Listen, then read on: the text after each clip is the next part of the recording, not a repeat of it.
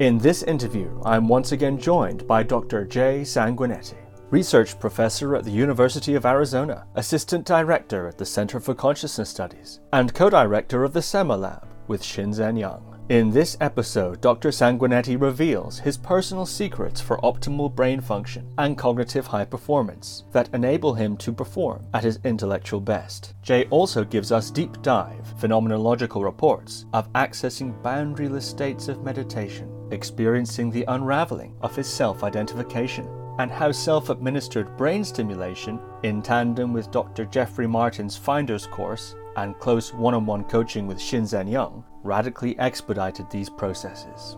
Jay also shares how his spiritual epiphanies have transformed his communication strategies with his staff and mentees, and explains the power of vulnerability in optimizing decision-making. So without further ado, Dr. Jay Sanguinetti. Dr. Jay Sanguinetti, welcome back to the podcast. Great to be here. Looking forward to it. Viewers and listeners of the podcast will be familiar with you from the ongoing Trialogue series, now occasionally adding special guests between yourself, Shinzen Young, your collaborator, and Columbia neuroscience student Chelsea Fasano. And we recently had Lee Brasington, the meditation teacher, on as a guest. This has been such a tremendous series. But also, we saw the man behind the mystery of Dr. Jay Sanguinetti in our last solo episode, which I'll link below. That was very fascinating indeed, taking a look, actually, candid look into your own journey, both as a practitioner and as a scientist. Really remarkable indeed. One of the things that I often reflect on, I've joked before that whenever I have these conversations or with people like you, or I sit in on the Trialogue with Shinzen and Chelsea and yourself, I always get a few more IQ points, just by osmosis. I get IQ by osmosis. And I think of you guys in certain ways like mental athletes, in a sense, scientists, also as you are a deep meditation practitioner.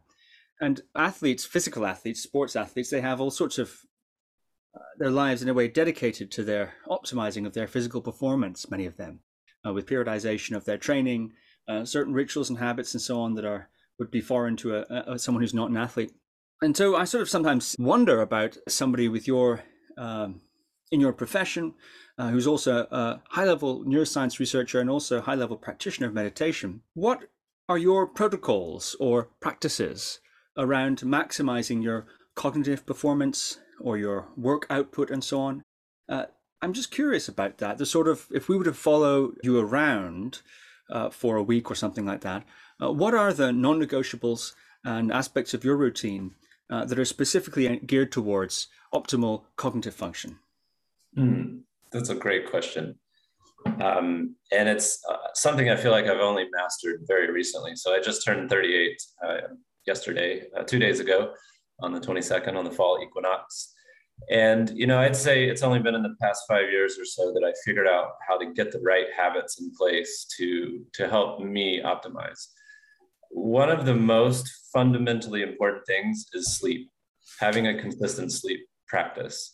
I say this partly because my significant other, Dr. Natalie Bryant, is a sleep scientist. And so I live with someone who's getting on me all the time about sleep hygiene, but really having a consistent wake-up time, particularly. So having a rhythmicity to your wake-up time is super crucial for setting both your cognitive performance, but also your mental energy, your metabolism, your hunger, things like that as well. And so I think for me, it's really these rhythms, these habitual rhythms that are underneath my life. And we may have talked about this in the last podcast. When I was an undergraduate, I lived on a little island called Wrightsville Beach in North Carolina. And, that was the only other time in my life where I felt like there was this rhythmicity to my life, mostly because of when you live on the ocean, when you live on an island, the sort of rhythms of nature just sort of soak into you in a sense. And that was the other time in my life where I was 20 to 24, where I really felt like that rhythmicity was setting the rhythm of my life. So I'd say sleep is really important. Healthy diet is also as fundamentally important as sleep. Healthy greens, healthy vegetables, things like that in the diet. I exercise a couple times a week, and I actually walk to campus. I walk about 1.5 miles each way from my home to work. And on that walk, I either call family, so I connect with people that I love, or I do a walking meditation. And that's a pretty much non-negotiable. That has to happen each day. And so really those are the 3 or 4 things: healthy sleep, connecting with family, taking a walking meditation, exercise, and a good diet. And then on top of that, I try to get into meditation when I can, which is also really important. That's very interesting. I'd like to ask you a little bit more actually about attention. But seeing as you brought it up, what is your meditation practice these days? Do you have a typical routine, or is it quite variable? I know you have very deep experience in many techniques. So I'm curious, if you don't mind, what your these days practice is oriented around. Sure. I have a sort of hodgepodge of different practices that I try, partly because I just talked about the importance of having rhythms in your life. But with meditation practice, in my own experience, it's been really important to switch it up here and there, because I get sort of locked into certain practices. And I feel like there's something in my body or my mind that needs to get worked on. And if I don't switch up the practice, I can start bypassing some of that stuff. So right now, what I tend to do, if I'm not doing the walking meditation, if I'm sitting on the pillow, I tend to start with a loving kindness practice. I tend to have an anxious disposition. And so loving kindness, especially self-compassion, really helps to center some of that stuff and settle it down. So I do a simple sort of mantra-based, may you be happy, may you be free of suffering, may you be healthy. And these days it's may you be free of COVID, of course. Then I tend to do a Goenka body scan. I never really liked the body scans until I took Jeffrey Martin's Finders course, and something happened to me during that course where the body scan really helped. And so I like it now because I can really do a fine-grained sort of attentional slicing.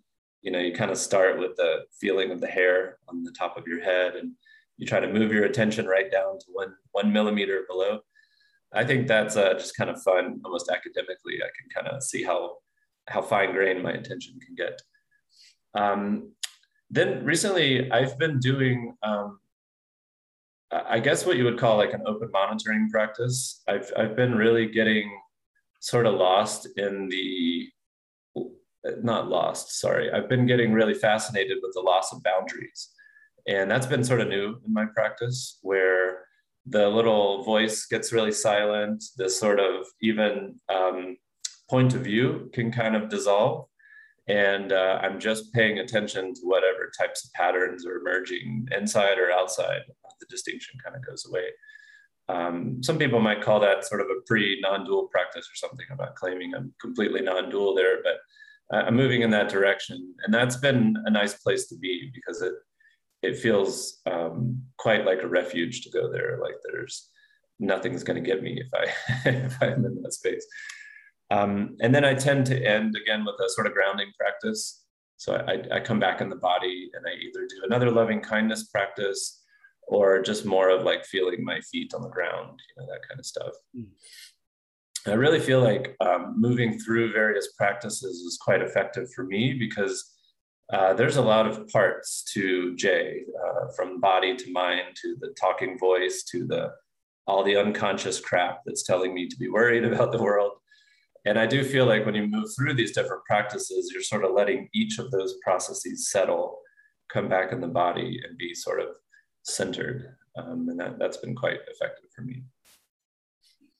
Now, of course, on top of that, I also have Shinzen, who lives 4 blocks away from me. So if I really feel like I get stuck in my practice, I just get to call Shinzen, which is such a pleasure. And what's amazing about working one-on-one with Shinzen is you report to him exactly what it's like. So if I'm doing a Goenka body scan, I will say, here's what it's like, and here's where I'm getting stuck. I'm getting stuck right when I get to my heart. And Shinzen will say, oh, interesting. Here's a practice to try. And so, that's kind of where this concept comes from. The Shinzen's always telling me, based on what's happening right now in my practice, here's something else to try next to kind of get you through that wall or get you through that hump. And so that's been a total, I don't know what word to use. We'll use the word blessing, because it's been amazing to have someone like that in my life to help me through. Wow. And that boundarylessness, the exploration you're having, that fascination with the softening or perhaps even disappearing of boundaries, is that something that you'd associate with a jhanic state? You said, I've heard you say elsewhere that you're able to get to the third jhana, for example. You said that in our previous interview. And or is that something that related to what happened to you on the Finder's Course? The jhana, it's similar to jhana because I tend to have a lot of joy exploding out of every part of my body for a bit when the boundlessness happens. But the real joy is when it settles. And that's a bit hard for me because I have this energetic disposition where I kind of bounce between low and high energy very quickly. And I tend to bypass the middle part. And part of my practice is letting that sort of energy settle in the middle and just being there, just experiencing that without having to bounce between the two. And so in that sense, it's a bit like going, I guess, through the stages of the jhanas. But for whatever reason, I think because I'm so energetically up and down, the early jhanas are relatively easy for me to experience. And it was really interesting to hear Lee Brasington talk about the left shoulder. And he said that the vagus nerve innervates there. I think Lee said that, or maybe someone else said this. But the first time I ever experienced the first jhana, I think I was reading something, somebody was explaining a jhana practice, and they said to focus, like really get concentrated. So just concentrate, and fix that concentration. Once you do that and it's stable, then you move your attention to something that feels good. And it just was natural for me to move it to my left shoulder. And I always thought it was just a random accident. Well, it turns out that's where part of the vagus nerve innervates. And if I can just feel right at the tip of my left shoulder, I just explode in joy. There's like this jumping off point. And I always thought there was something special about me. Of course, and the little voice comes on, oh, I'm so special. I can get into the jhana. I figured it out on my own. And when Lee said that, oh, it's just the vagus nerve there in your neck, in your shoulder, it was nice. It was a nice ego settling for me. I was like, okay, I'm not special. Anyone can do that. That's very interesting. Are you willing to talk about what happened to you on the Finder's Course? Sure. I love talking about it. Oh, great. Okay. Well, maybe you should say a little bit about what the Finder's Course is. From what I understand, Jeffrey Martin has put together an intensive multiple-month program, and one goes into it, and each is periodized to various different techniques, I think up to 2 hours of practice a day. And it's sort of tailored in some way by Jeffrey's research to produce these. Now, what's the word, that special word he uses for the experiences? I forget now. PNSE, persistent non-symbolic experience. Yeah, it's quite an academic term. I like the term actually a lot. Yeah. It's what Jeffrey came up with, I believe, in his dissertation project. He was working on, extraordinary states, enlightenments, non-duality. You can go down the list and talk about all of these different states that may or may not be pointing towards the same thing. And he was trying to quantify them in a psychological way, asking, is there a way to cluster these different experiences and come up with a sort of framework? And so he did that. You can go read his dissertation. It's really fascinating, actually. Yeah, so Jeffrey, he's a really good friend of mine. And he was one of the first to do a full dissertation on a topic like this and get it published and do a really good psychological assessment of what happens, what are the different stages? And, you can ask questions like, does everyone go through the same stages? Is there some kind of evolutionary biological set that happens, sort of constraints that forces people? Or do different people experience different things on meditation retreats and, ayahuasca experiences and psychedelic experiences and things like that?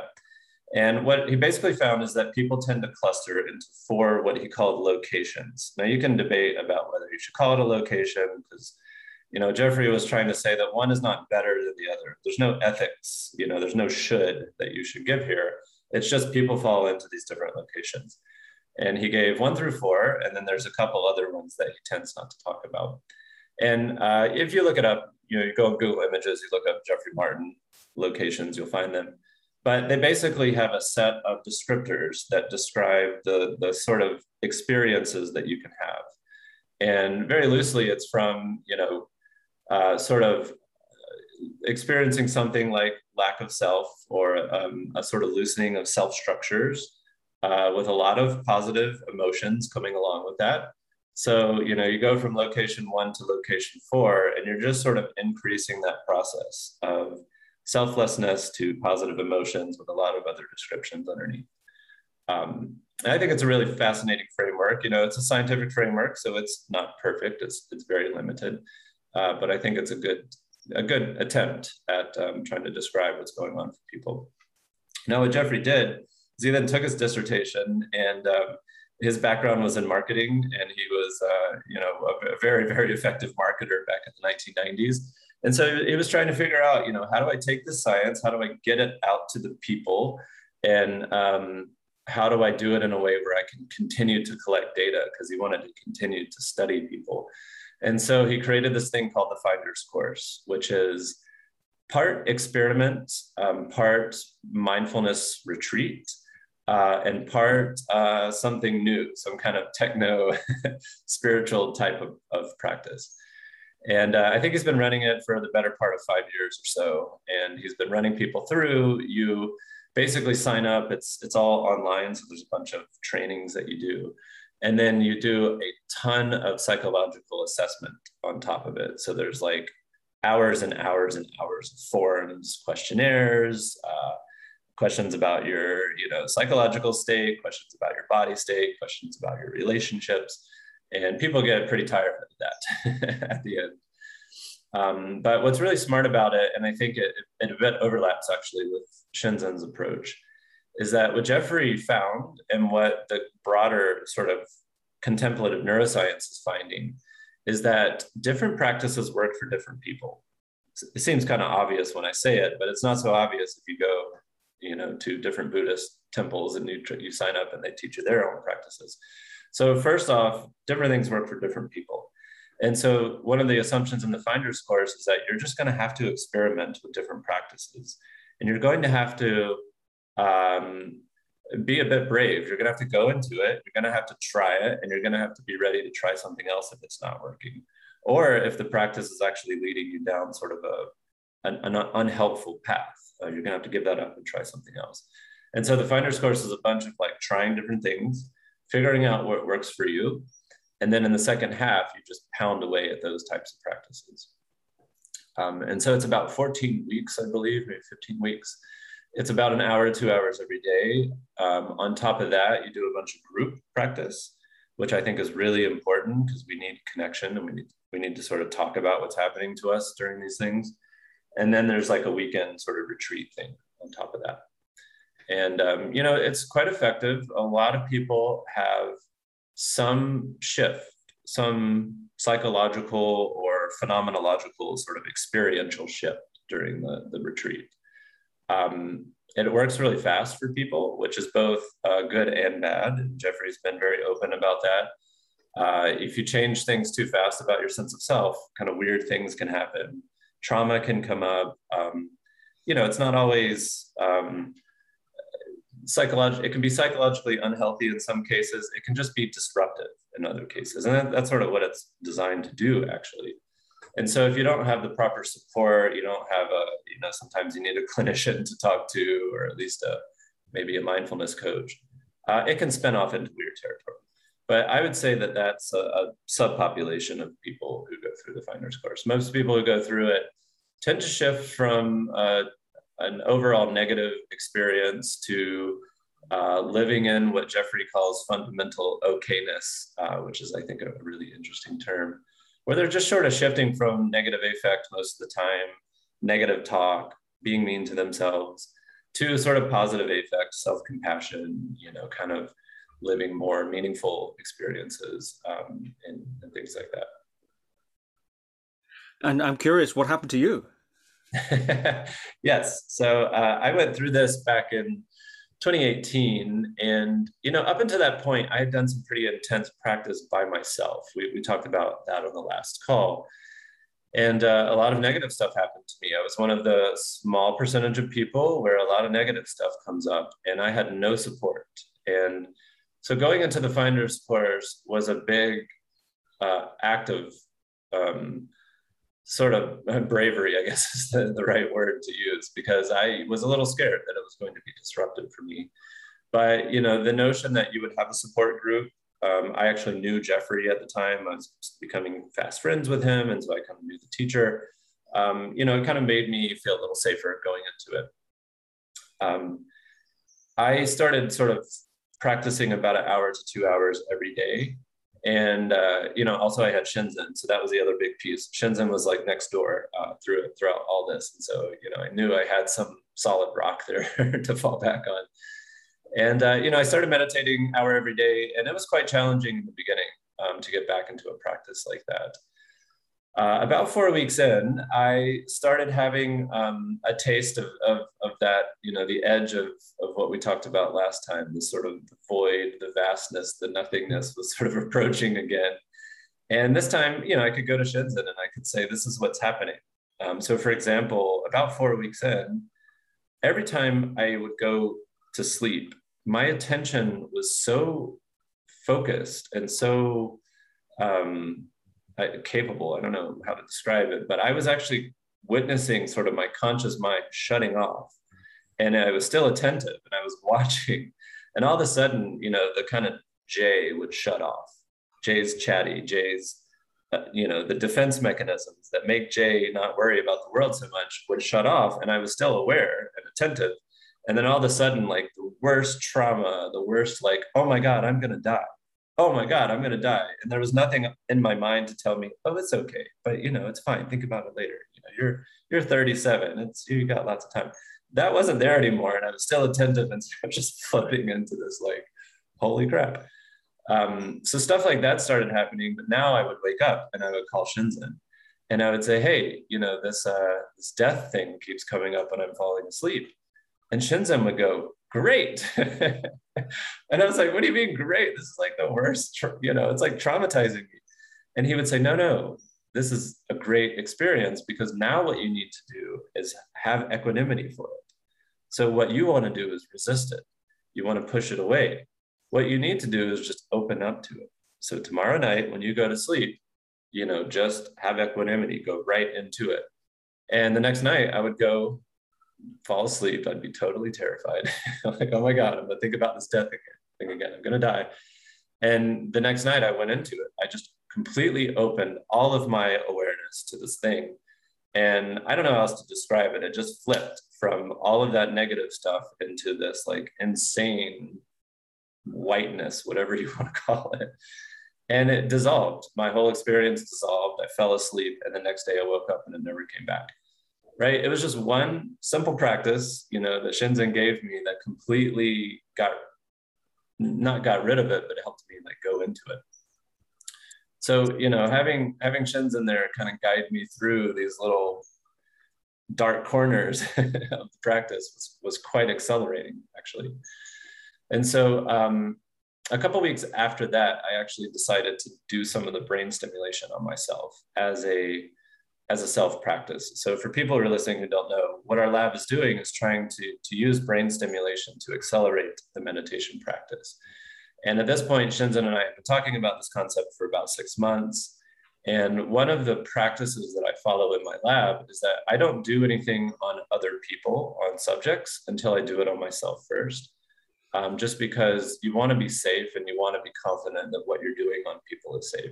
And so I have to be confident that it's safe on myself before I take it out to anyone else. And so during the Finder's course, I decided to do a very low dose of ultrasound brain stimulation on a part of the brain called the default mode network. This is a part of the brain that deals with that chatty voice, the part that says, oh my God, I'm going to die, and the piece that tries to come online to sort of protect you from that. And I decided to do that during the practice. So while I was practicing during the Finder's course, I did a very, very small dose of this brain inhibition. And I decided to do it once a week at first, just to see what would happen. Shinzen was there with me. I actually had some researchers who were there with me to make sure that everything was okay. And the first couple of times I did this, it took my mind to a stillness that I had never experienced before. So I'm relatively good at getting my attention to be focused and to experience a quietness in my activation. My mind can settle, the voice can settle, my body can settle. I can sit still for about an hour, hour and a half without, really sort of getting to that needing to move. This was something different. This was like, okay, the conscious mind is still, and I'm just paying attention. But now the unconscious part, which I didn't even know could be still. I'd been still enough to become aware that the unconscious mind was sort of bubbling, if that makes sense to you. And some of your listeners probably have had that. I could see it bubble. I never could see what's in there, right? I could never perceive the conscious part. It would just bubble up, and then sometimes it would just pop and I couldn't see it, or sometimes it would bubble up and there's my childhood trauma coming up. But this was like, okay, the top layer of the cake is still. So the conscious mind is still. Now the middle layer, the unconscious, is still. And oh, by the way, there's like 20 other layers that I didn't even know about. And all of those layers are now becoming still. And that was like a revelation to me, to know that you could be still. Like all the levels, if there are levels, were like linking in their stillness, and they could all be still together. And at that point, that's when my attention became like a laser. Like I could laser my attention, like right what felt like to the sensory input. And I could be with, visual information as it was like hitting my eyeballs is what it felt like. No, I don't think that was actually happening, but I felt like I was sort of able to see information and input without the cognitive map and the meaning and all the crap that my brain wants to put on top of it. And that, I say that was a revelation because as soon as I came back to like, what does this feel like to Jay? Because automatically my mind would want to say, oh my God, I'm there. Oh my God, I'm there. As soon as that came back on, if I allowed that to be still again, I started sort of seeing the processes that wanted to make meaning and add to it and tell Jay, like, you're doing so good at your practice. And watching all those processes go still again was like, oh my God, the whole thing can settle. And I don't have to like be in this anxious disposition about what does this mean, like my death experience, for example. And so that was an incredible eye-opening, for lack of a better description, experience, because I was so focused on the visual, auditory, somatic, sensory settling, processes, that I didn't realize that the self could settle that much as well. And that was like, okay, wow, now I can just melt. I was sort of melting into experience at that point. And the fear that presumably might have arisen at that point had been dealt with previously, or at least worked with to some degree, in this falling asleep fear experience that you reported previously.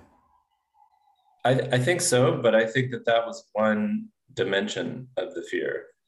And, that was part of what this was teaching me. The settling process was, I thought I was settled. I thought I was really good at that. And I would go sit next to, I was on the campus of the University of New Mexico. So I'd always go sit by the pond, and it had a little waterfall, and I would go sit next to the waterfall. And it was my favorite thing to do, just go sit and listen, listen to the ducks, swimming around the waterfall. This was like, oh, there was like one dimension of settling. There's all these other dimensions to my experience. Yeah. And that fear was hiding out in all those little spaces. It was there just waiting to be activated to help Jay, be Jay. The fear is there to kind of help me do stuff in the world. That sort of deeper stillness and settling was just a huge insight for me that that's a possibility, that the work is, constantly happening at more and more and more subtler levels and subtler levels. And as soon as the system that uses that fear, the sense of self, that Jay, as soon as that would come back online, and I was sort of attentive and silent enough to watch it come back online, that's when the really interesting stuff started happening. And I'm happy to talk about that if you want. Please do. Yeah. I mean, so many questions are coming out of this, but please, if there's more, continue. So, This is at this amazing. point, I do want to say, as a researcher, we wanted to be very careful. And what I'm talking about at this point is all mostly positive. There was some negative stuff that would come up for me, but having Shenzhen there contextualized a lot of what was happening. So every day, I was doing the brain stimulation once a week. I was meditating 7 days a week. So every day I was talking to Shenzhen, I was talking to Jeffrey, I was talking to my meditation group. And that was the piece that I wasn't aware of until the very end. But having this sort of outward reflection of like, here's what's happening to me. There's a not me experience that's happening to me. And I was sort of recycling that back to people and sort of saying, am I going crazy? And Shenzen's like, no, this is great. Like you'll go crazy if you do this, but don't do that, do this. So there was always that fear in the back of my mind of like, I'm modulating my sense of self. This is what I signed up to do. I signed up to modulate the sense of self, but I want to make sure it's integrated, healthy, and moving in a direction that will help me.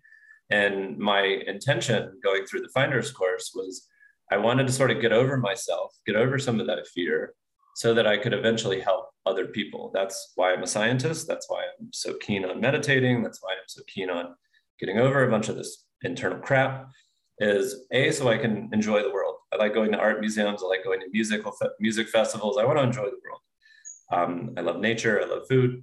But, also I want to be able to be with people and serve them through compassionate love.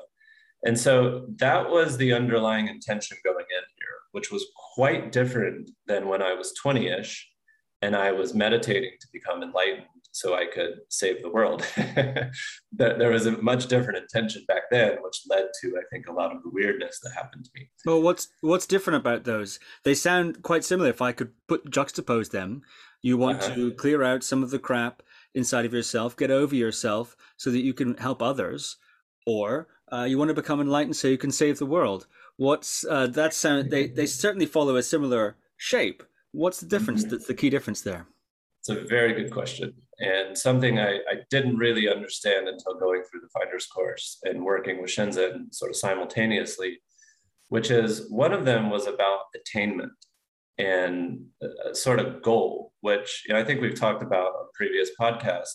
Our bodies have evolved multiple systems of goals to help us act in the world. From a neuroscience point of view, that's what this thing is doing. It's got some goals: procreate, find food, get away from fear, feel good, multiple levels going on. And so the goal system is very important. I'm not going to say like we should just get rid of that, but I do think that Buddha or whoever was the Buddha figured out that there's something fundamental about that goal system that causes this chain of suffering. And I think that basic insight is on some dimension right. That there's something about the attachment to those goals, the creation of those goals, and the self system that gets attached to them that is fundamentally causing this situation of unpleasantness or displeasure or unhappiness or suffering, if you want to go in that dimension. And if your goal is to get over the goals by reaching a goal, you might not be escaping that system.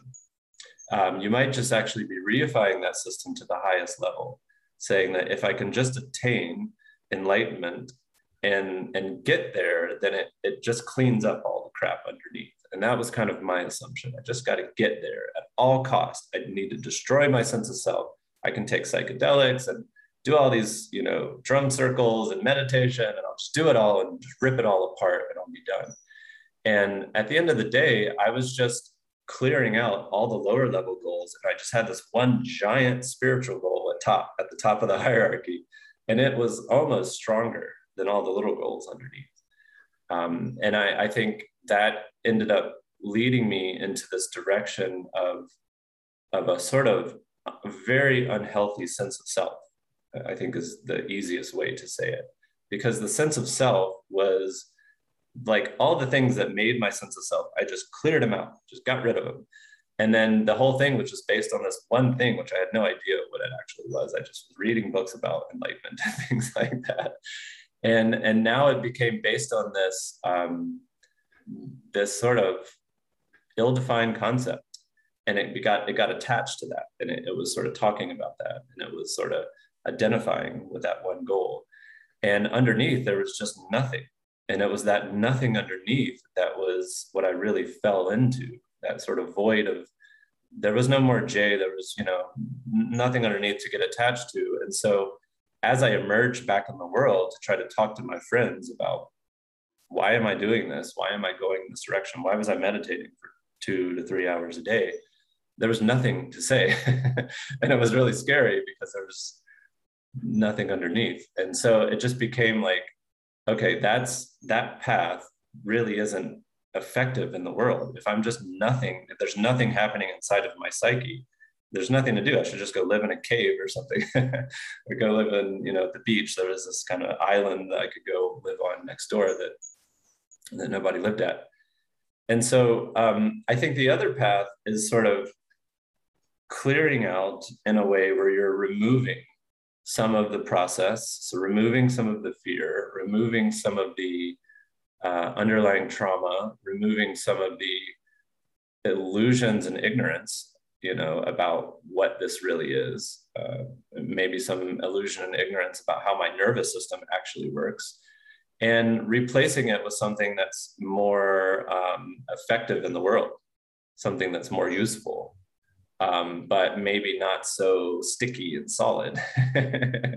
But still there. There's still some structure underneath that allows me to behave in the world and be present and helpful in the world,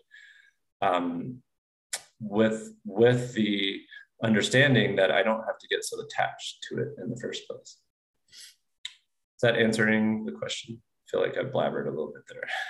So you're saying you in a sense committed the error of identifying unknowingly with this ideal of enlightenment, whereas now it seems, having made that mistake, you're still, in some senses, pursuing similar themes, but without that fundamental error. So perhaps the difference was in your conception of the goal rather than the goal itself. That's it. Would you say that's fair, or have I misunderstood you?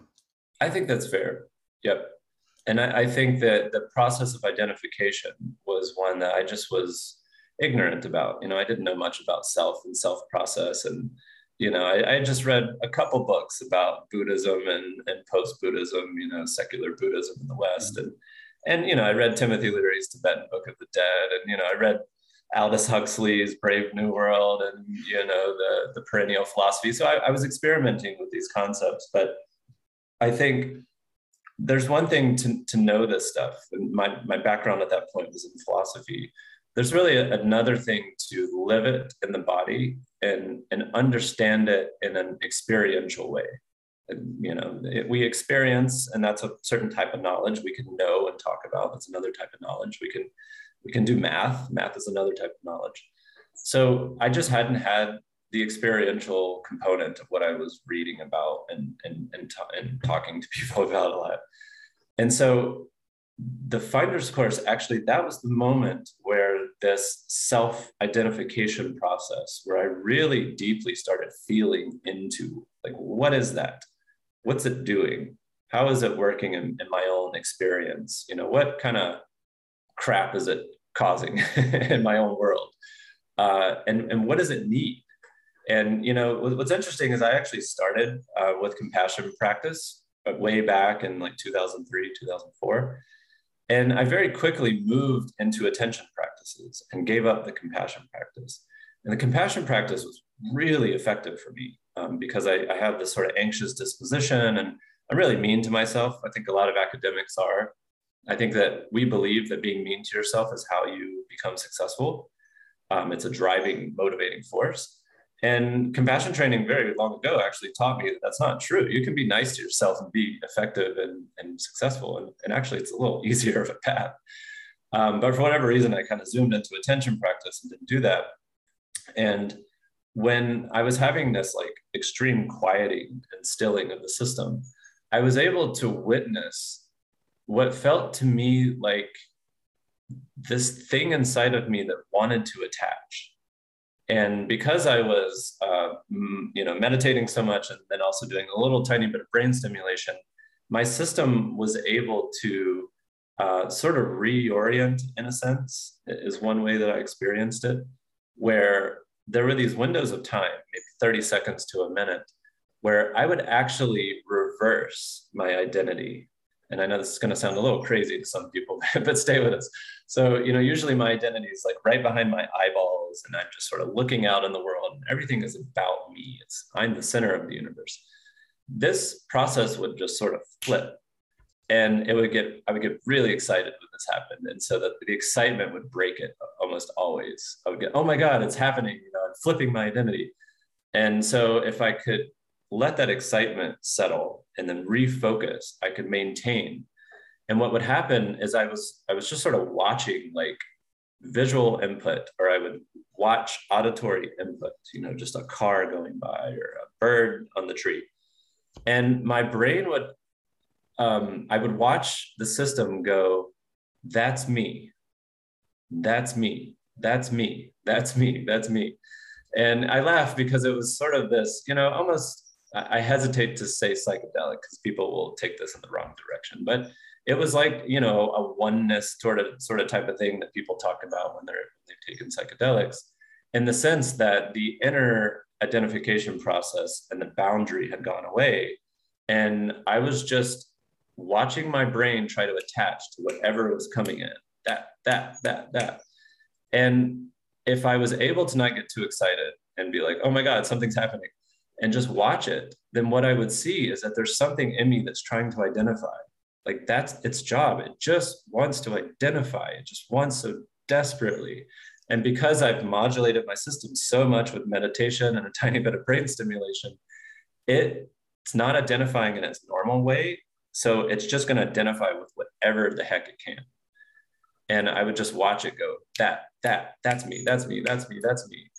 And the experience that I had, if I could really hold attention, and this is like 30 seconds before all this will go away, was extreme compassion for that process. It was like, oh my God, I just need to let it do that. That's its job, and it's going to do that, and it's okay. That's what it's doing. It's there to do that. And it doesn't, at this point, I was like watching a little child inside of my own system. Like, it was almost like I was watching the primitive form of my consciousness or something, like this little innocent thing that just wanted to grab on, and it wanted something to attach to. And as soon as this compassion thing would happen, I would be way back in my body, the boundaries would come back and everything would collapse. And then I would just be like, whoa, that was kind of crazy. Like what just happened there? And so, then I would go back to Shinzen and I would talk to him and I'd be like, this is happening. And, again, he's like, great. This is, and he would give it some Sanskrit words and, talk about some different Buddhist traditions. He would talk about things like this. And he would really contextualize it for me. And he would say, this is okay. It's normal. And this is a good sign. Here's what you need to do after this. And so he would really help me sort of understand, what this was about, and help Jay, the person who's identifying now from behind my eyeballs, looking out into the world, sort of help me understand what this means about my own world and how to sort of be in the world with that sort of new knowledge. And really where that ended up going was self-compassion, is sort of being okay with the fact that that's in there and it's not going to shut off. And I can be with it and hold its hand and allow it to not get so stuck in its own need to sort of grabby grab on everything that is coming in.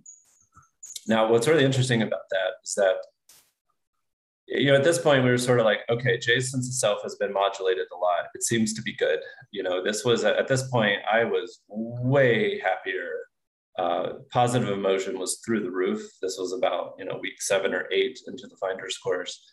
And I didn't feel like it was becoming like a manic energy or anything like that. It was becoming a very stable, positive affect.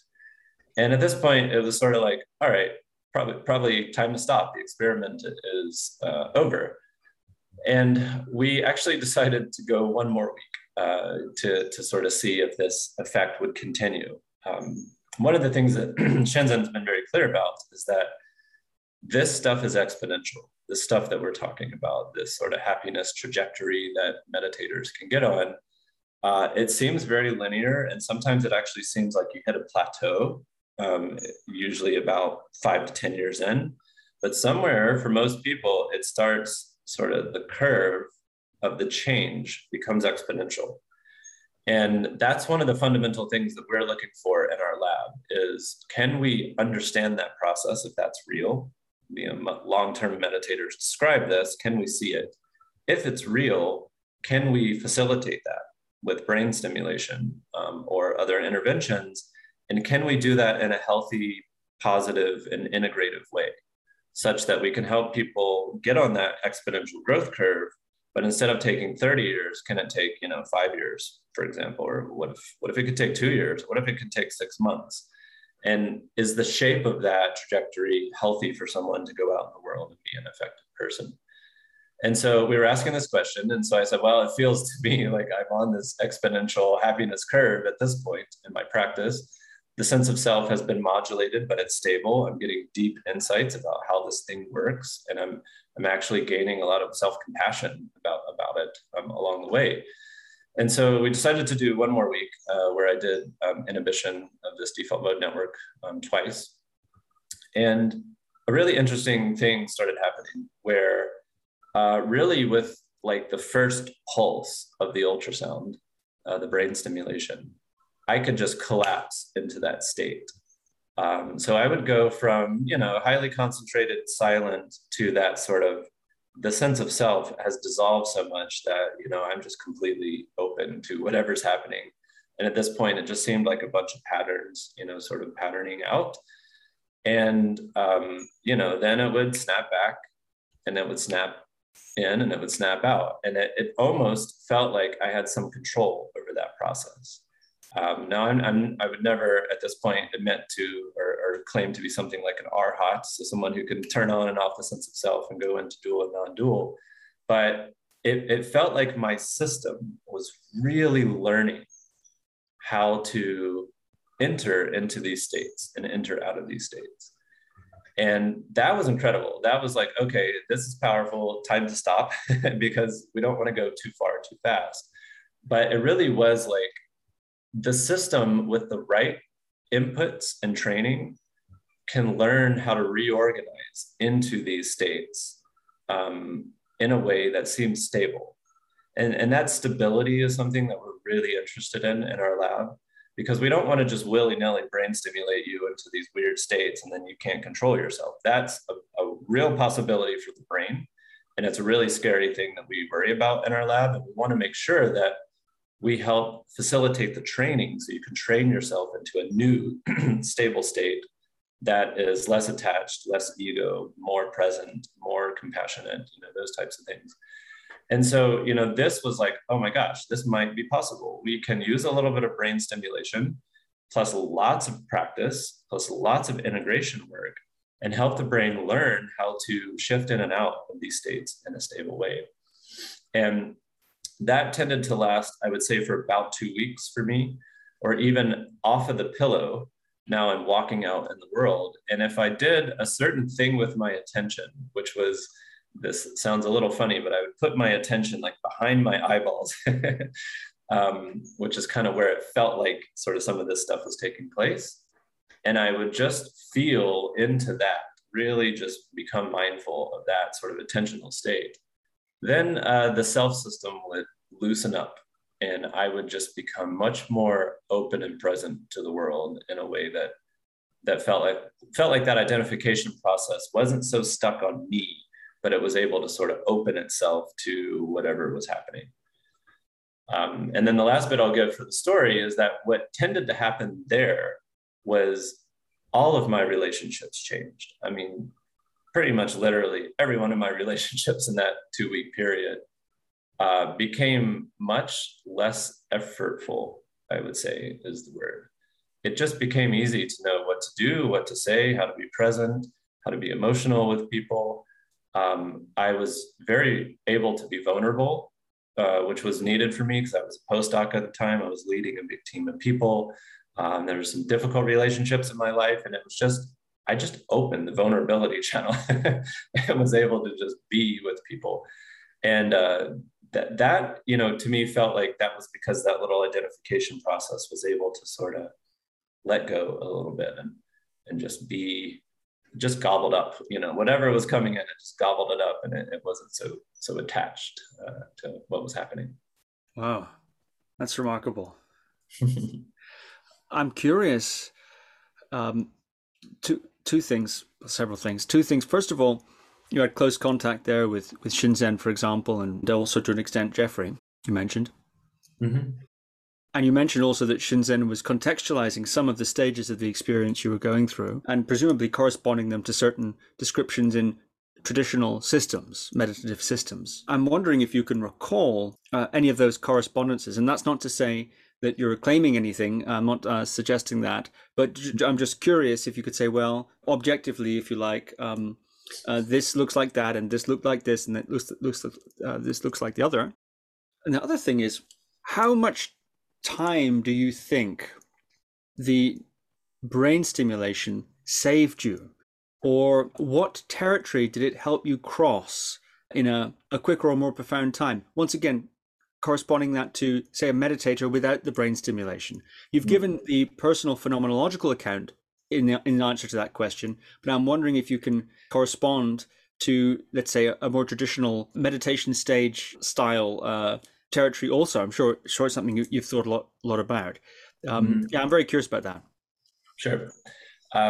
First, the question about Shinzen's feedback. So we took copious notes because this was essentially a self-experiment.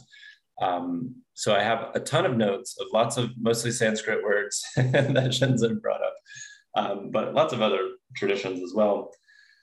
And a lot of it was way too advanced for me.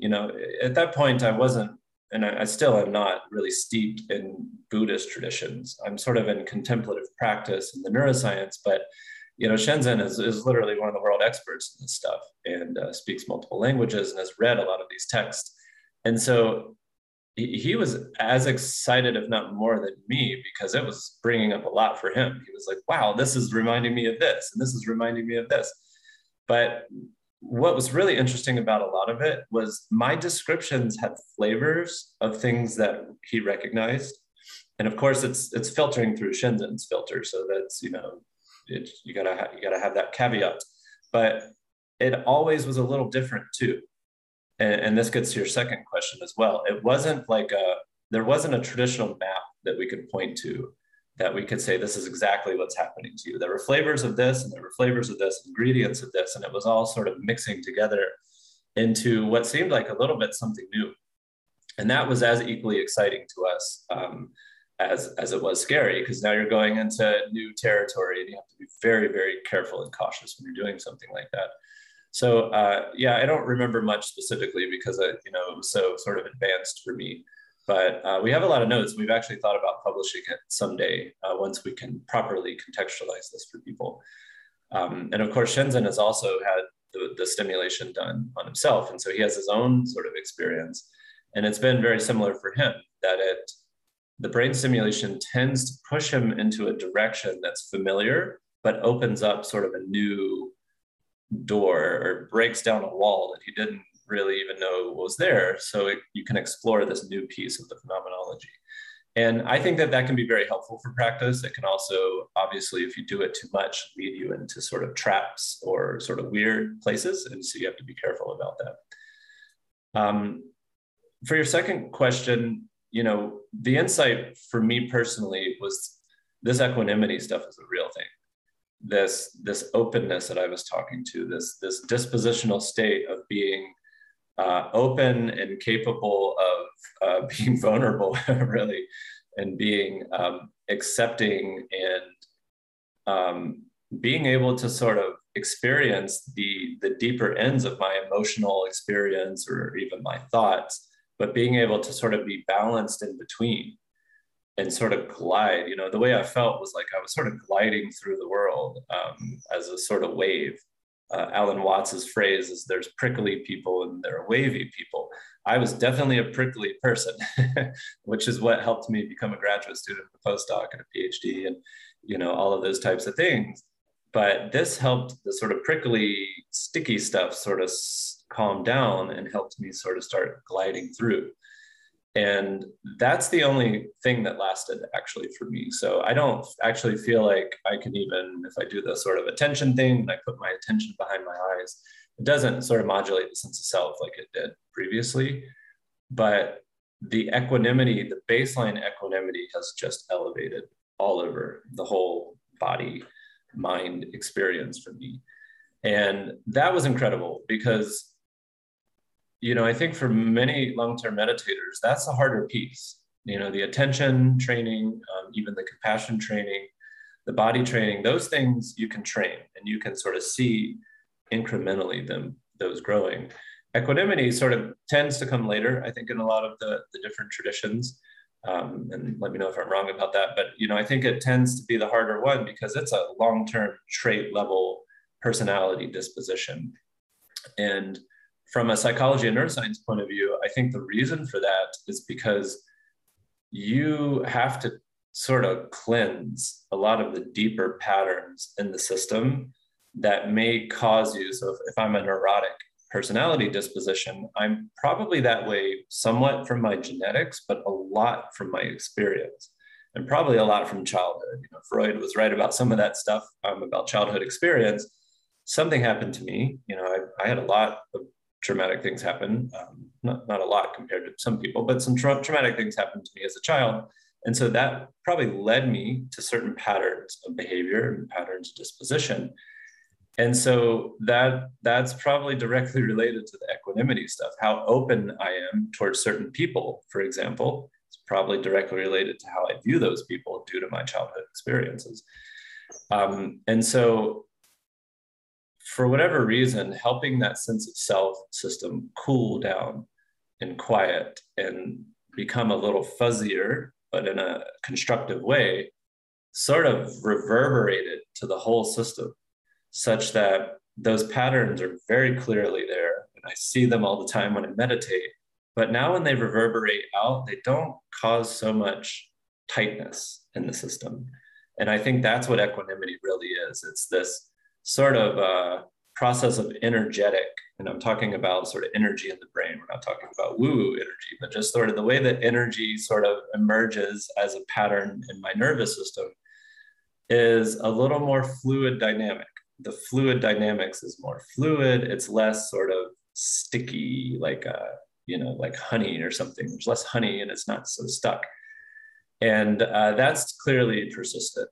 And so it's almost like I got to sort of shortcut to some of that equanimity stuff, and it then sort of fed back into all my other practices. And so now when I meditate, I don't have to spend so much time trying to fall into equanimity or cultivate that equanimity.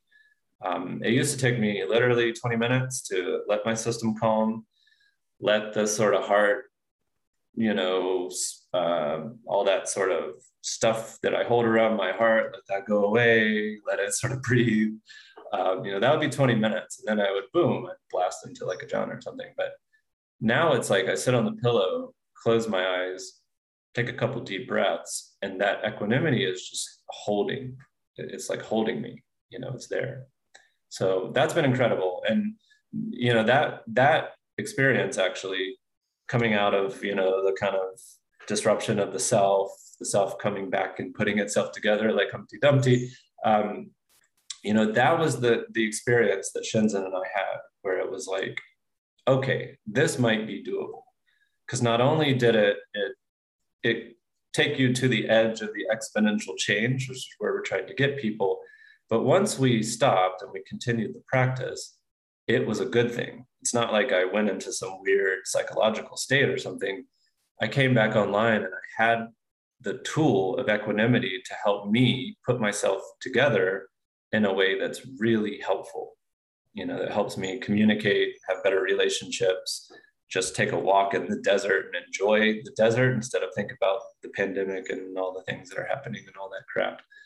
So, that was the real lesson was, okay, this is possible.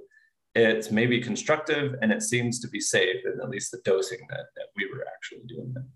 So, that's what actually led Shinzen and I to decide to pivot, I think both of our lives from what we were both doing separately to really deciding to work together and to ask the question, what happened to me? Can we replicate that in other people? And is it safe? Is it effective? And does it really help people get on a path that helps them live a better life, a happier life, a more fulfilled life, more meaning, more connection? And if it does, this is what we should spend all of our time on. So that's kind of where we are now. We're 2.5 years into that, and we're finally, because of the pandemic, we slowed down, but now we're finally starting to really run the big studies where we're testing this hypothesis. That's very exciting. You mentioned vulnerability and the change in your relationships. Of course, that's one of the classic questions that one asks a person after they've had, now I take it out of the brain stimulation context, some profound spiritual experience that they report, and they want, it's traditional often to go to senior practitioner or teacher or whatever, say, this happened to me, and so on. And one of the classic questions, and I think quite an unexpected one, is how are your relationships? Because it does seem to be one of the areas in which certain aspects of this sort of a process can have some evidence. Mm-hmm. Equanimity is sometimes taken to mean passivity, kind of everything's cool, no problem, passivity. In relationships and in life, actually, kind of passivity. Mm. And vulnerability is sometimes seen to be weakness, can sometimes seem to be. In fact, vulnerability is, we could say, the openness to being, or the possibility of being hurt in a certain sense. If a joint is vulnerable to damage, then that's seen generally not to be a good thing in, say, a structure, for example. I don't think we necessarily need to explain why equanimity isn't passivity. Maybe we do, I don't know. But I think it certainly would be useful to explain, in your experience, when you use that word vulnerability, what you mean by that. Now, a couple of other uses of the word vulnerability that come to mind, popular usages of vulnerability, is telling people the pain you're experiencing, or sharing your inner thoughts and emotions, sometimes in real time, etc. When you said that, I felt this sort of thing one might do in couples counseling, for example, as a way of learning to communicate in a couples situation and so on. So I'm curious, when you say vulnerability, what do you mean there? You're leading a lab, you're leading situations. I presume in such a situation, passivity or psychological processing with your underlings is probably not appropriate a lot of the time. So how does it, can you unpack a little bit that aspect? Sure. Yeah, that's a great question. For equanimity, I like the way that Shinzen talks about the way that he tries to define it is actually in a very scientific context. And we were talking about energy flow. So he thinks about it in terms of either fluid dynamics or entropy, in the sense that, very broadly, you've got a brain with billions of neurons, networks that are working, and they're all energetic. They all want food. They want energy. They want life. They're all living in a certain sense. And so think about them as sort of all competing for your attention. They want input. They want you to pay attention to them. And they want you to ignore other people around them so they can get what they need. That's somewhat of the system in the brain. There's all this competition happening. And if you get locked into a habit of mind, like, okay, I'll be vulnerable right now, and I'll talk about some bad habit that I have. I love the subreddit called Reddit Collapse. I do not recommend anybody going to Reddit Collapse. I know a lot of people are now probably looking it up. Don't get stuck there, because if you have the type of disposition that I have, it will reinforce a sort of habit of mind, which is, oh my God, the climate's collapsing. Oh my God, the economy is going to collapse. Oh my God, Donald Trump's going to be reelected president. This sort of negative, and I'm pointing to the right side of my head because that's where this is occurring in the system. So the more that you feed those neurons, the more asymmetrical that process will be, is one way to think about it. So I sit at my computer, I have a decision. What do? I pull up Reddit Collapse and start reading about the collapse of society. And that starts feeding this habit of my mind to go negative, to think about these things. which is ultimately an ego process of what do I do? Should I do something? Should I give up my lab and go try to fight the climate situation, which is sometimes what I wonder. Maybe we should all be doing that. So if you think about that in terms of an asymmetry, that's similar to the way that some people define equanimity. Equanimity is a balanced mind. That's kind of sort of a more Buddhist-y way to think about it. And you want to be in the middle. It's not that you don't feel negative. You want to feel negative. You want to feel positive. But I think we would all agree, leading a lab, if I just spent 12 hours a day on Reddit collapse, it would be very bad for my lab.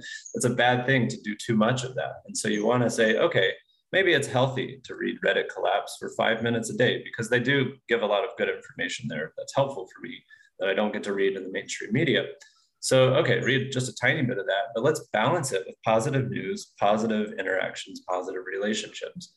And so you can think about equanimity as this sort of balancing of the systems so that any one system isn't taking up too much energy in and of itself. And when it does, when my mind goes towards, oh, I need to look at Reddit collapse, it's fine, but I need to be able to look at it for just a couple minutes and then let go and then do something else, because there's a lot of positive stuff going on in this world right now. Actually, there's lots of great movements, BLM, there's movements around human rights, there's actually a lot of scientific movements to try to help with this climate situation. So, you need to balance those things out. And I think if you looked in the system, if you thought about it in terms of energy sort of moving through, sort of neurons firing, let's just call that the energy, the neurons are firing, then what you would see is that if I had a thought or the habit of my mind of, oh my God, everything is going to collapse, that goes through, I just notice it, pay attention to it, say hello to it, love it, love myself for being the kind of person who cares, and then repaying attention to you. Because right now we're having a conversation that could be really helpful for other people. And that's equanimity. It's sort of letting the system balance energetically so that you're back in your body and you're able to respond to whatever is happening. Now, I think that process is super effective in trying to help you figure out, what do I actually do? So I think, as we've talked about before, a fundamental question for our nervous system is, what do I do?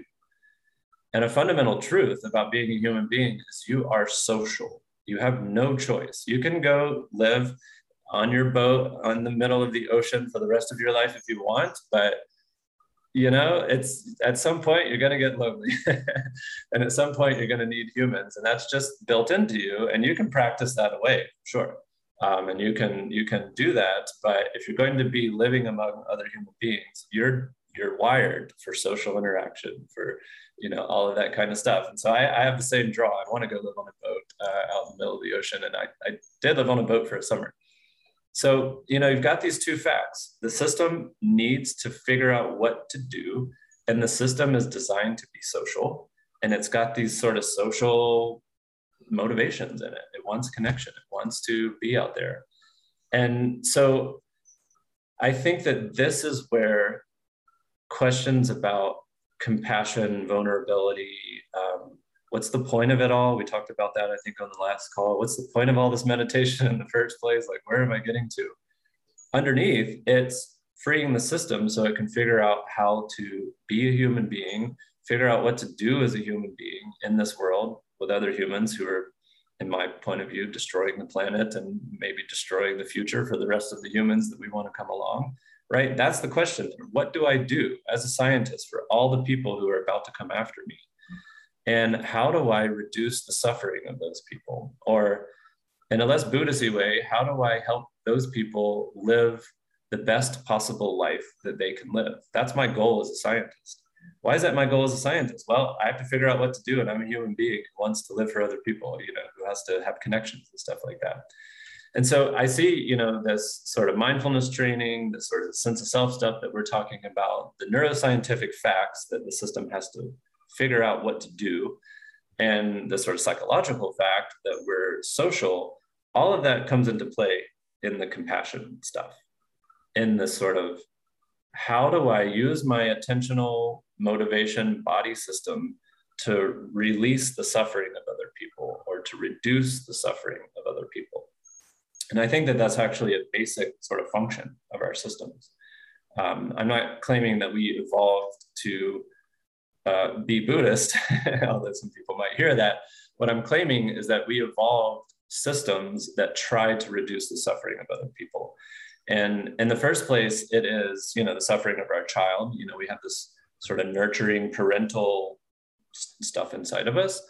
But I think that it actually transcends that, because we see human beings acting in ways to try to reduce the suffering in all kinds of contexts that aren't that. And so I think that we just use that system in all these other contexts to try to sort of help people out with their suffering. What's really interesting about that, so I think most people would agree that, fundamentally we want to make people happier. I want to make my family happier. I want to make my kids happier, my girlfriend happier. I want to help them not be in suffering as much as possible. But one thing that we don't really tend to connect that to is that to do that, we have to get uncomfortable a lot of the time. So, in the Western culture, we are very keen on telling people to be brave and to be courageous and to go into the war and put your body out there for America. What we don't teach people is that when you get to the front line, you've got to be vulnerable. There's no other way. You're putting yourself out there. You may die. You're emotionally, that's going to be really freaking scary. So courage and trying to get out there to reduce suffering, in this case, like get Osama bin Laden or whatever you're trying to do, is very scary. You're going to have to be vulnerable. You're going to have to put yourself in situations that are extremely emotionally uncomfortable in order to reach the goal that you're trying to get to, reducing the suffering. And so I think that this is probably a universal type of situation where, let's say you're a parent and you have a teenage child, and that child is going through sexual maturity. It's an awkward time for a teenager. There's lots of TV shows about this now where, they're kind of making fun of this, and it's fun to remember, oh my God, what a crazy time. All these hormones and everything's changing. For a parent, you want to try to reduce the suffering of that child. You've been through that. You can help them through that. But when you sit down with your child to talk to them about sex, that's a very uncomfortable conversation to have. It's uncomfortable for me to even talk about it with you. We're two males. We shouldn't be even talking about this on the podcast. But it needs, like children, the teenagers at least need these types of conversations to be able to adjust healthily. And what they need is for adults to be vulnerable, to sit down with obvious boundaries, so it's not weird for the child, but to put themselves in an uncomfortable situation so that they can try to reduce some of that suffering of that child, so that they can enter into adulthood with less sort of discomfort and rigidity and oh my God, this is so weird. And I think that that's totally possible. What the parent has to do actually is that they have to be courageous, and to be courageous, you actually have to be vulnerable. You have to put yourself in that sort of uncomfortable situation. And so, when I was sort of going through the Finder's Course and learning how to sort of be in my body, deal with the sort of uncomfortableness of being a leader, there's a lot of that. I actually sort of reconstituted as Jay and kind of came back into the body after the practice and started realizing that I have to go into the discomfort. I have to go into the negative emotion. I have to go into not knowing how to be a leader, right? Because I was just a postdoc. I mean, it's my real first time being a leader. And I have to be okay with that discomfort. I have to be vulnerable. I have to be open to that discomfort. And what I started learning is that by turning into it, like so sitting with my student and listening to their problems, and instead of suppressing it, pushing it down and pushing it away, just being present, being mindful, being in my body. And then actually what I would usually do for the people is I would say, I'm uncomfortable. Just gonna let you know, like, I'm supposed to be wise and tell you what to do, and I don't know what to tell you. And I'm sorry, but I'm gonna start there and we're gonna do this together.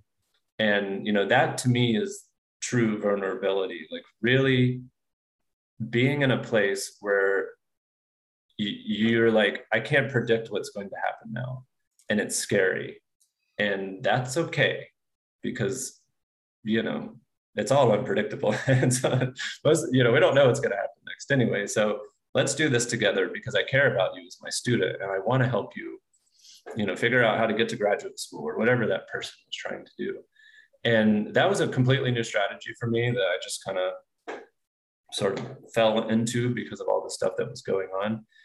And that became super powerful, because it was sort of like my attention practice, my mindfulness practice, my baseline equanimity, and then my ability to sort of be in the body and holding with that person that what I want is for this person to grow. I want them to, whatever this thing is that's causing their suffering, I want to be in this space to help them get over that so they can flourish, that they can get to graduate school and flourish. And so it was like almost like all those practices were coming together. And the crucial piece was actually me being able to be okay with the uncertainty and okay with the sort of, I might not have the answer for this person. And maybe that's okay. It's okay. I don't have to always be the wisest person. And now what's funny about that is now there's a couple of really popular TED Talks, oh gosh, I'm forgetting her name. There's a social psychologist, Brene Brown. Yeah, Brene Brown, who's out there talking about this now. And she's very eloquent about, the relationship between compassion and vulnerability, or courage and vulnerability. And when I started watching her talks, it was like, holy crap, yes, this is exactly what I was experiencing, was, all of these different pieces coming together to help me reach my goal, which is reduce the suffering of the person in front of me. Which, when I do that, oh my God, it makes me feel so good. And it becomes this feedback loop. And so that was the last component of this whole narrative, was I really started feeling like that mindfulness, equanimity, compassion stuff that was happening for me started becoming a feedback loop with the world. Like, it's almost like the world became like biofeedback, if you know what that is.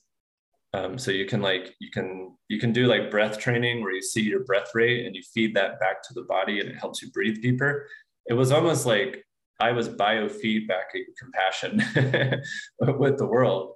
And it was because my self-other distinction was soft enough so that I could be vulnerable with people and be in my body and have these negative emotions, but also solid enough so I had that distinction at the same time. So I wasn't getting fully lost in someone else's suffering. I was able to be there enough boundary-wise, but also loose enough so that I could be present, I could hear them, and I could try to offer something that was truly helpful. And, at the end of the day, what a lot of my students were telling me was, it really didn't matter what I said. It was just the fact that I was present and emotional and open. And, I was an older male, in their life, who was saying things like, this is not comfortable, and that's okay. Which seems so easy to say now, but, it was quite hard then. That's very interesting. So it sounds like you're defining vulnerability, it seems, with two aspects to it. Number one was the willingness to feel uncomfortable, to put yourself into uncomfortable positions, or to expose oneself to risk or discomfort. There's that aspect. But then there's another use, and it seems a slightly distinct use of vulnerability, in which you're then expressing what you're feeling inside to whoever might be there. Those seem to be two separate uses almost. The first one seeming to be almost synonymous with equanimity, or at least an effective equanimity, the willingness to put yourself in an uncomfortable position or feel uncomfortable. Actually, it seems to be the key point, is the willingness to feel uncomfortable. I'm curious. And I would just add the other part of that, and I think this is sort of part of the sort of scientific definitions now, is the uncertainty piece. It's really, equanimity is underneath all of this, I think, more than synonymous with it, because equanimity allowed me to sit with the uncertainty. Because, what I wanted to do is just go in and know what to say. Okay, this person wants to get to grad school. They're really freaked out. I've gotten to grad school. I know what to say. And the truth was, I don't know their experience. So I had to be open and listen, which is uncomfortable because I had to put my own problems down. I had to like be with that person. I had to simulate their emotions. I had to be empathetic, basically. You know, all of that is uncertain because I didn't know how long it was going to take. I had my own crap I needed to do. I might have to cry with them. I'm not good at crying in front of other people. You know, there's all this uncertainty around that as well. And so I think that's the other part. And having the equanimity allowed me to feel and let it go. You know, because for me, a lot of it was, oh my God, the feelings are so emotional. I'm going to spin out of control. I'm going to cry. I'm going to have to be embarrassed. I'm going to have to go take a walk. And, you know, it's just all that kind of emotional processing. And the equanimity was like, it's okay. You can feel that and feel it fully and then come back. You don't have to get like spun up into that kind of stuff. So anyway, I think the uncertainty is that piece. Yeah, that's amazing. Regarding the second piece, the piece of sharing your emotional state or your not knowing what to say, for example, narrating that to, in the example you gave, to a student, for example, and them finding that to be soothing to them, regardless of whether what you actually then advised them had any utility or effectiveness. It didn't seem to matter to them, they said. Or I don't know if they really meant that, or if they meant that the sort of emotional resonance was so good that it wouldn't have mattered if what you said wasn't very useful. That's probably closer to the truth. I think that you could have said something that was so ineffective that it would have, rendered the emotional resonance. It's kind of like, well, that's great and everything, but this is terrible advice. But what I want to know is it necessary to narrate that discomfort? Is that a necessary part of how you're conceiving of vulnerability in terms of this new capacity or this new strategy that's unfolded to you? Is it necessary to narrate the inner state, other than creating a sense of emotional relief for the person, or perhaps establishing a certain degree of trust, for example, or maybe liberating you somehow to be more available in the situation? Perhaps it's in telling them your inner state, you're in some way soothing yourself, for example, or liberating some aspect of yourself to be more participatory. What's the use of that? Is it a necessary step? Then the next stage, and now we come back to vulnerability as weakness, which I mentioned before, is something that's often associated with the word, and I understand that's not the way you're defining it. What about conflict? A conflict situation, or what about a situation in which your inner discomfort, for example, could be weaponized or used strategically against you by someone with ill intent, or somebody who maybe, if not now, later, might want to outmaneuver you, or something like that. In a conflict situation, how does it show up? So first of all, is it necessary to narrate your inner state? And secondly, what about a conflict situation where someone is at odds with you? Sure. The first question, what's the narrate? Maybe I'm not understanding the accent. Narrate, as in describe. Sorry, gotcha. I'm on laptop speakers, so your accent doesn't come through quite. Narrate, yes. The narrate, first, gotcha. Narrate, yeah. So is it important to narrate the... Okay, so tell me the question again. You've said vulnerability is, first of all, willingness to feel uncomfortable, and also to not know something. Secondly, you've talked about vulnerability as you telling your students that you're uncomfortable and you don't know what to say. Gotcha. So these seem to be two separate things. Is it necessary to do that second step? Is that crucial to the process you've been uncovering? Yep. And then secondly, how does that second step in particular play out in, say, a conflict situation where revealing your hand, if you like, internally could disadvantage you in a situation with someone who has perhaps malicious intent towards you, if not now, then in the future?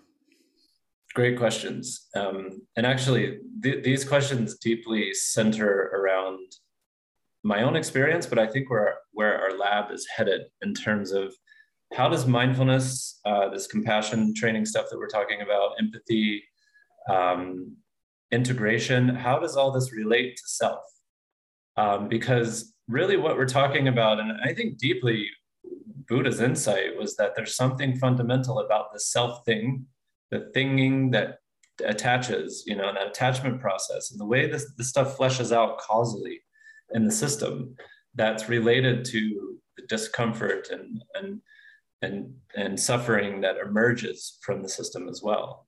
There's a relationship with these processes to the self. And when people study both compassion scientifically, and they try to understand, what is it that drives us to try to reduce the suffering of other people, and what's it like? One of the insights from the compassion science is that compassion is not what most people say it is. So you ask a person, what is compassion? What is vulnerability? What does it mean to do this?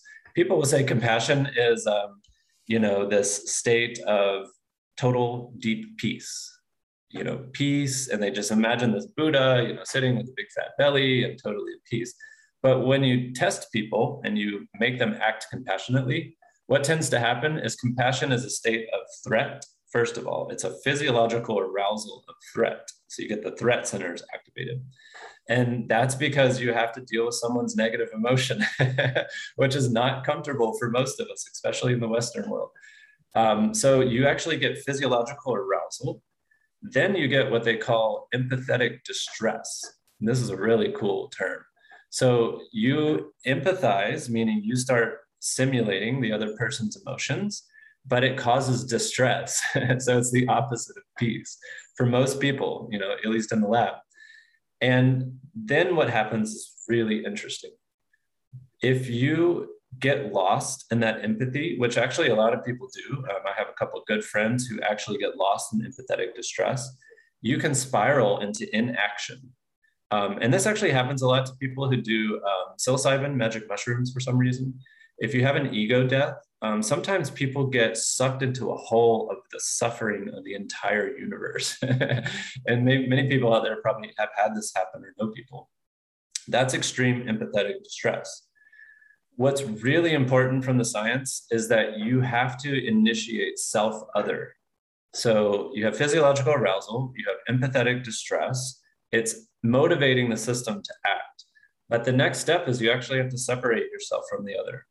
And that's kind of counterintuitive maybe to a lot of contemplative practitioners, because we talk about oneness and becoming one and all of that. But actually what the science is saying, and I think if you read like Thich Nhat Hanh and even some of the Dalai Lama stuff about compassion, what they'll say is like having the boundary between your suffering and the other is really important for acting for the other.